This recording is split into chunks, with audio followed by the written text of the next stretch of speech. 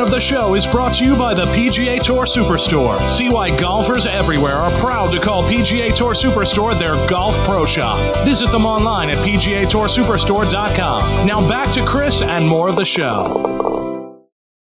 And now back with me here on the French Lick Resort guest line is LPGA player and legend Gail Graham. Let me remind you a little bit about Gail's background. She's from Vanderhoof, British Columbia, out there in Western Canada. She played her college golf at Lamar University, where she was a 4-year letterman and an academic All-American in 1986. She was a member of their 1983 team that finished 7th in the NCAA Division I National Championship. She was inducted into the Lamar University Hall of Honor back in February of 2000. Gail finished 5th in the Canadian Amateur Championship in 1985 and won the Manitoba Amateur Championship and the SMU Fall Classic that same year. She was a member of the Canadian Commonwealth Championship team in 1987, turned pro in 88, and won the Manhattan Futures Classic title. She qualified for the LPGA Tour in 1990 by finishing 5th at the LPGA qualifying tournament in the year before there in 89. She got her first win on tour at the 1995 Fieldcrest Cannon Open by 2 strokes over Tammy Green. She won again in 97 at the Australian Ladies Masters by 1 stroke over Kari Webb. She won the 98 Canadian PGA Women's Championship as well, and in 2001, she became the first non-American president of the LPGA Tour. 2002, she was awarded the William Mousy Powell Award, which is given annually to the LPGA player whose behavior and deeds exemplify the spirit, ideals, and values of the LPGA Tour. 2008, she was inducted into the Manitoba Golf Hall of Fame. 2015, inducted into the British Columbia Hall of Fame. And you can see her now out on the LPGA Legends Tour, plus alongside my good friend Tom Patry down at Esplanade Golf and Country Club in Naples, Florida. And I am honored she is back with me again tonight here on Next on the Tee. Good evening, Gail. Thanks for coming back on the show. My pleasure. Thanks for that great introduction. You are welcome. So, Gail, I got to ask you right off the top, what's it like sharing the practice tee with Tom Patry? This is a family show, right? No, just kidding. No, there's no kids listening right now. Go ahead.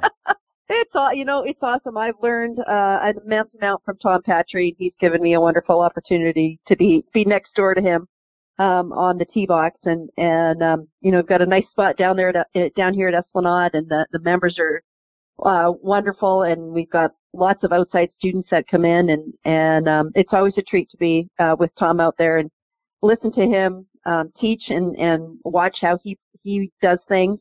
Like I said, I've learned a ton, and he's been really great to me. And you guys are both members of Golf Tip Magazine's Top 25 Instructors. Talk about now the role that you're playing with them, and also some of the instruction that we can find available in their magazine when we subscribe. Well, I'm working on some of the articles now. Did a great photo shoot on a freezing cold day up in Orlando just before the PGA show, and so I've got all those to put together. I'm a firm believer that we need to try to help the golfer swing how their body is allowing them to, and so I have found some keys that make some difference for older players, and one of them being rotation. So I've got a rotation. It's almost like a workshop on how to make your body turn a little bit better, and how to use pressure and weight shift to be able to get you to your left side, to your forward foot. Excuse me. I got to think about those lefties out there because I've got a few of them, and just try to get them through onto their forward foot so that they're making a motion towards the target rather than into the ground at the ball. So that's one of the things I'm working on. I think short game is always a big topic with me, and I know with Tom as well. And, having played so many years of competitive golf, you really want to make it as simple as possible and have a little bit of a plan and a type of technique that is very repeatable. And, that's part of the game that I think now post-tour is much better for me, as my short game is pretty solid. And, that's kind of nice when the ball goes awry. You've got to be able to get it up and down from the trash can sometimes. And so that's another part that I'll be working on too. Gail, you mentioned the cold up in Orlando, and for all of us that live a little north of Florida, we are just now starting to see the temperatures get nice outside, and hopefully we're going to start to see some warmer, nicer weather. But for all of us that are just now getting our golf clubs out of hibernation, what's the best way to get ourselves reacclimated for the new golf season? Well, I really think there needs to be especially as you get older, some attention paid to your flexibility. I have spent a good part of this winter working out with a trainer who's TPI certified to give me opportunity to stretch the muscles that I want for my golf swing that maybe over the course of definitely the winter they would maybe atrophy or just not be used to the motion that the golf swing requires. And I think it's really important to get your body ready to make that motion. And I mentioned rotation earlier, just some things that you can do to make your body feel what that is going to feel like when you then have an impact. It's one thing to just stand up and stretch in the morning, but making sure that your wrists are loose and your forearms aren't tight and your hamstrings have some flexibility in them and your lower back is stretched out. Even taking a couple clubs and just swinging with the weight of 2 clubs instead of 1 or an orange whip. That kind of thing will help you loosen up for your golf swing and to take it and swing it the opposite direction too. Try to balance it out. My golf swing is not very pretty from the left-hand side of the golf ball. But if I know that if I swing from the left-hand side of the golf ball a little bit before I start hitting balls, I'm better, able to have some good extension through the ball because I've loosened that side of my body up. And I think that's a really big part of it. Leg strength and low back strength is super important as well, trying to make sure that you're strong there. We try to use those muscles, especially as a smaller person and a shorter person.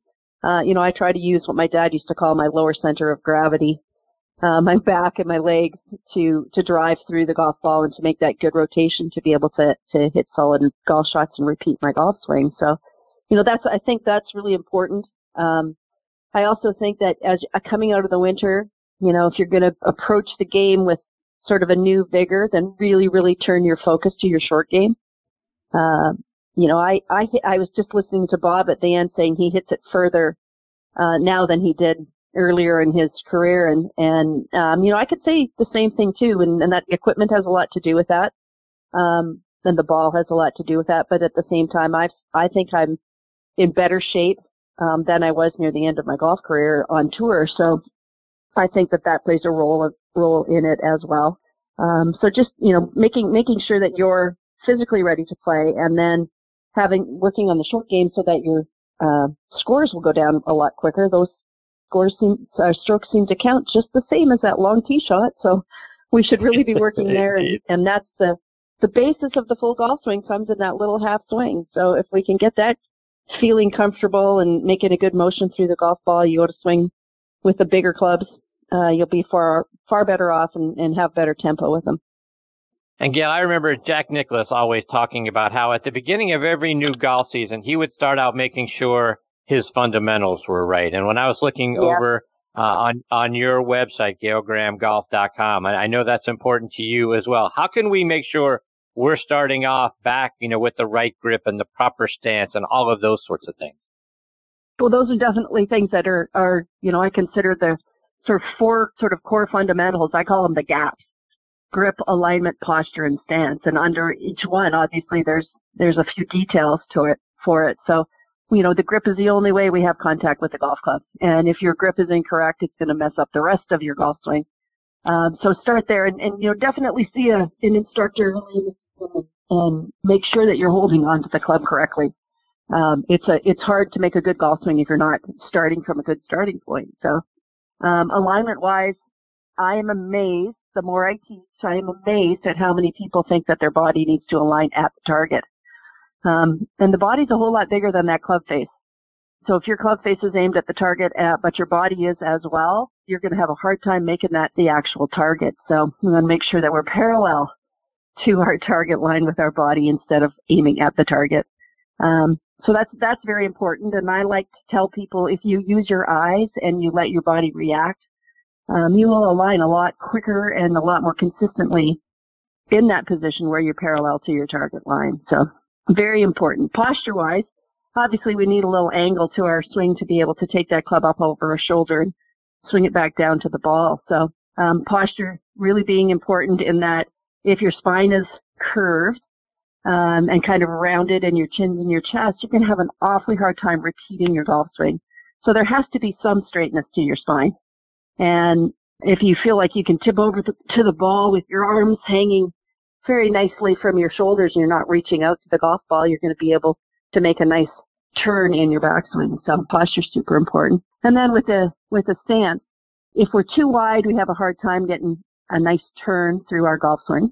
We tend to slide a little bit. So you want to have a reasonable width to your setup. Kind of, you'll say shoulder width, but it's amazing how many people, their shoulder width is quite a bit larger than their shoulders.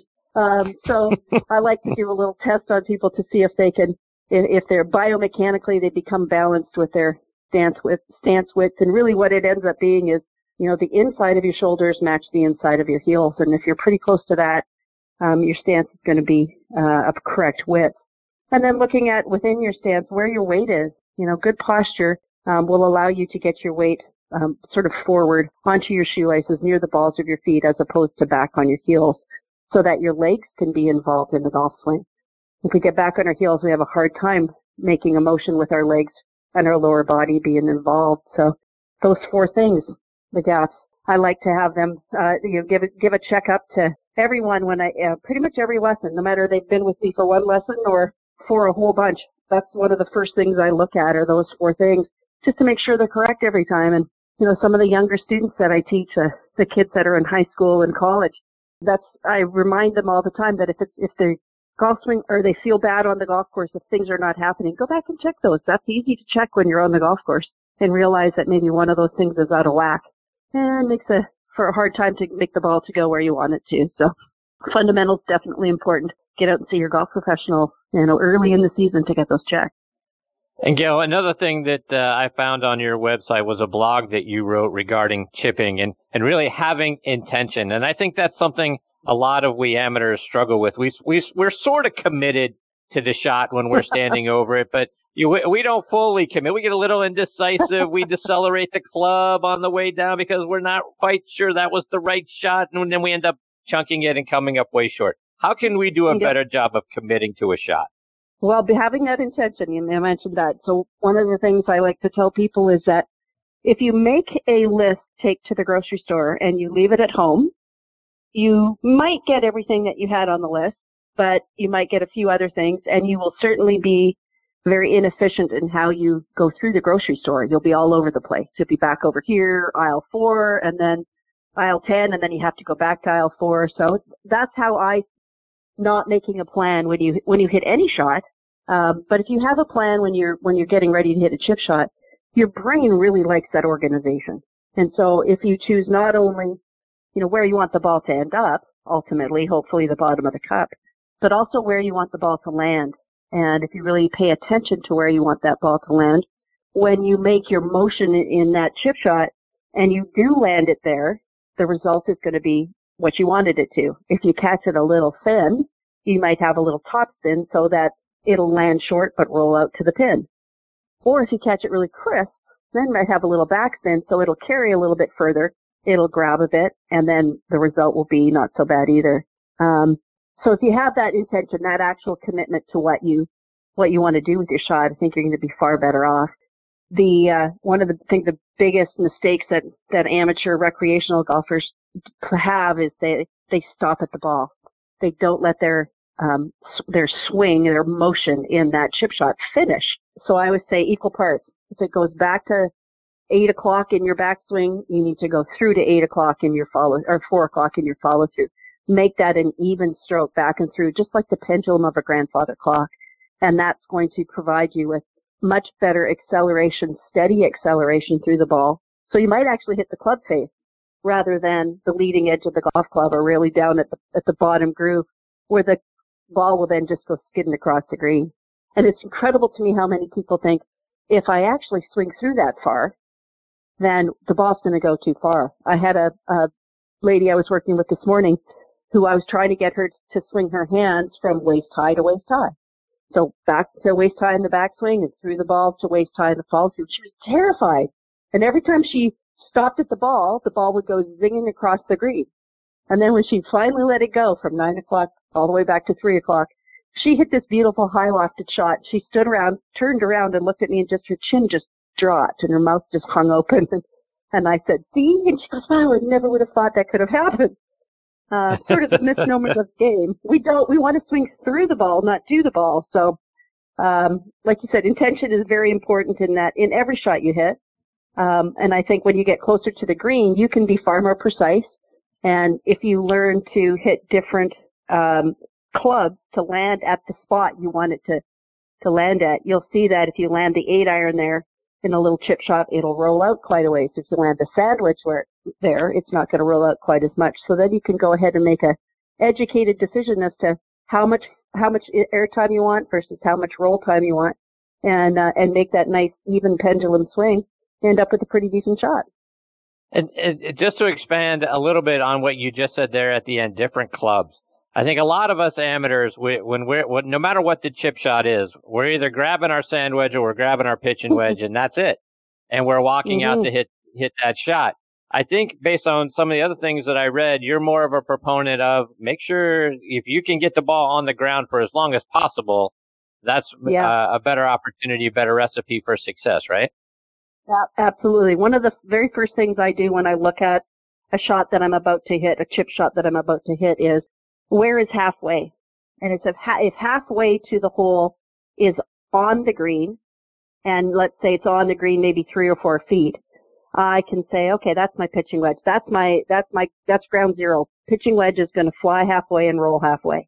And so if I know that I've got more green to work with, and halfway is 15 feet onto the green, I've got that 15 feet that I can work with. I can go back and go down to 9-iron or 8-iron and just carry the ball just onto the green and let it roll out. You're in a little bit more control. You don't have to be as precise. Your skill level doesn't have to be as high if you get the ball on the ground quickly. And I think, everybody loves to see that ball go up in the air and land. But if we are standing there and we've got sandwich in our hand, our tendency is to hit it where we think and end up coming up way too far short because we don't allow for there to be enough rollout. So you need that lower loft so that it will actually roll out. If you think about European golf, or I should say, Scottish golf, where they roll the ball on the ground a lot, they seem to be pretty good at that. If you can figure out how to do that with everything up from, your 8-iron, your 7-iron, your 6-iron, maybe even a hybrid, and have those land short of the green and see what they do, and then realize that that's a uneven, unknown surface. If you hit it into the hill, if you hit it into the grain, you're not really sure what that ball is going to do. But if you can land the ball on the green and let it roll out, you're going to have a better understanding of how that grass is going to work for you. It's going to let the ball roll out. So to then take those clubs, the little bit higher lofted ones, the pitching wedge, the sand wedge, maybe the lob wedge, and fly them on the green and see how far they go.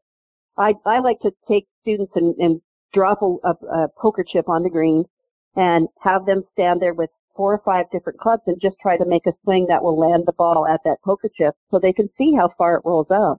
And you can sort of see the light bulb go on where, wow, on number 2, when the pin's up front, I could hit my sandwich and land it that far on the green and it'll stop by the hole. But if the pin's way back, I can't hit my sandwich because it got up in the air way too much and I don't know how far back to swing and how far through to swing. So maybe I could take my 8-iron and land it at that same spot and it'll roll all the way back. And it's kind of fun, to see people kind of grasp that and realize that there is some imagination here that you can definitely use and play rather than just try to hit these shots that you see the tour pros do every week. The big difference is they practice a whole lot more than the amateur golfers do, and they have better control of their ball. So, on those days where you feel a little sassy and you've got a good feel going, sure, fly the ball. But definitely, if you're trying to get your scores down, get that ball on the ground as fast as you can, land it on the green, and let it roll out to your pin.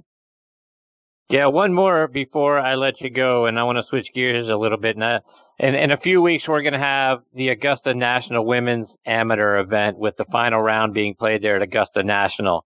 How big of an event become for women's amateur golf? Oh, I think it is outstanding. Of course, I would love for the young women to be playing at Augusta National for the entire event, but it's a start. And, there was a lot of talk when it was first announced about why is it the LPGA? It should be the LPGA playing the event. They're not a bunch of amateurs. And I disagree because the players on the LPGA have lots of opportunity to play wonderful golf courses. And to be honest, I'm not sure that if they really thought about it, they really dug deep down, the comparison of the pro women versus the pro men on that golf course, I think would be overwhelming. And I don't think it would be a bonus. But for the amateur golfers, they don't have as many opportunities to play exceptional golf courses like Augusta National. So I think it's a wonderful step, and I hope that in the future we get to see, maybe the final two rounds on Augusta instead of just the final round. But boy, this is the one time that I would like to be that, 20-year-old kid playing college golf and top ranked so that I could get that invitation, because what a great opportunity for that, and for all those younger kids who are there at the drive, chip, and putt, for those little girls to know that they might have the opportunity to play Augusta National one day in that event is just, I think it's really inspiring. I kudos to Augusta National for making that happen, and I'll definitely watching to see score. I wish I could get up there to see it, but I definitely watching to follow some of the players that I know that are playing and sort of be happy for them. And for women's golf, too, for that event, because I think it's going to be wonderful. Gail, let our listeners know, how can they stay up to date with all the great things you're doing and follow you, whether it's online or it's on social media? Well, I've got my website, gailgrahamgolf.com. I'm also on Facebook and Instagram as gailgrahamgolf.com, so you can find me there. You can follow me once in a while on the Golf Channel and some of the LPGA events. I do some commentating out there, and obviously at Esplanade Golf Club and Golf and Country Club down here in Naples. Come visit me. Would love to see everybody and also to hear from them as well. Well, Gail, it's always a huge thrill having you as part of the show. I can't thank you enough for coming back and joining me again tonight. I hope you'll do it again soon. It's been a lot of fun. Absolutely. Yeah, thanks a lot, Chris. Really appreciate it. Take care, Gail. All the best to you and your family. Thanks. See you, Gail. That's the great Gail Graham. And I tell you, folks, GailGrahamGolf.com is the name of her website. It's absolutely outstanding stuff, and a lot of great articles, a lot of great videos, a lot of great instruction, and really looking forward to having her as part of the show again real soon.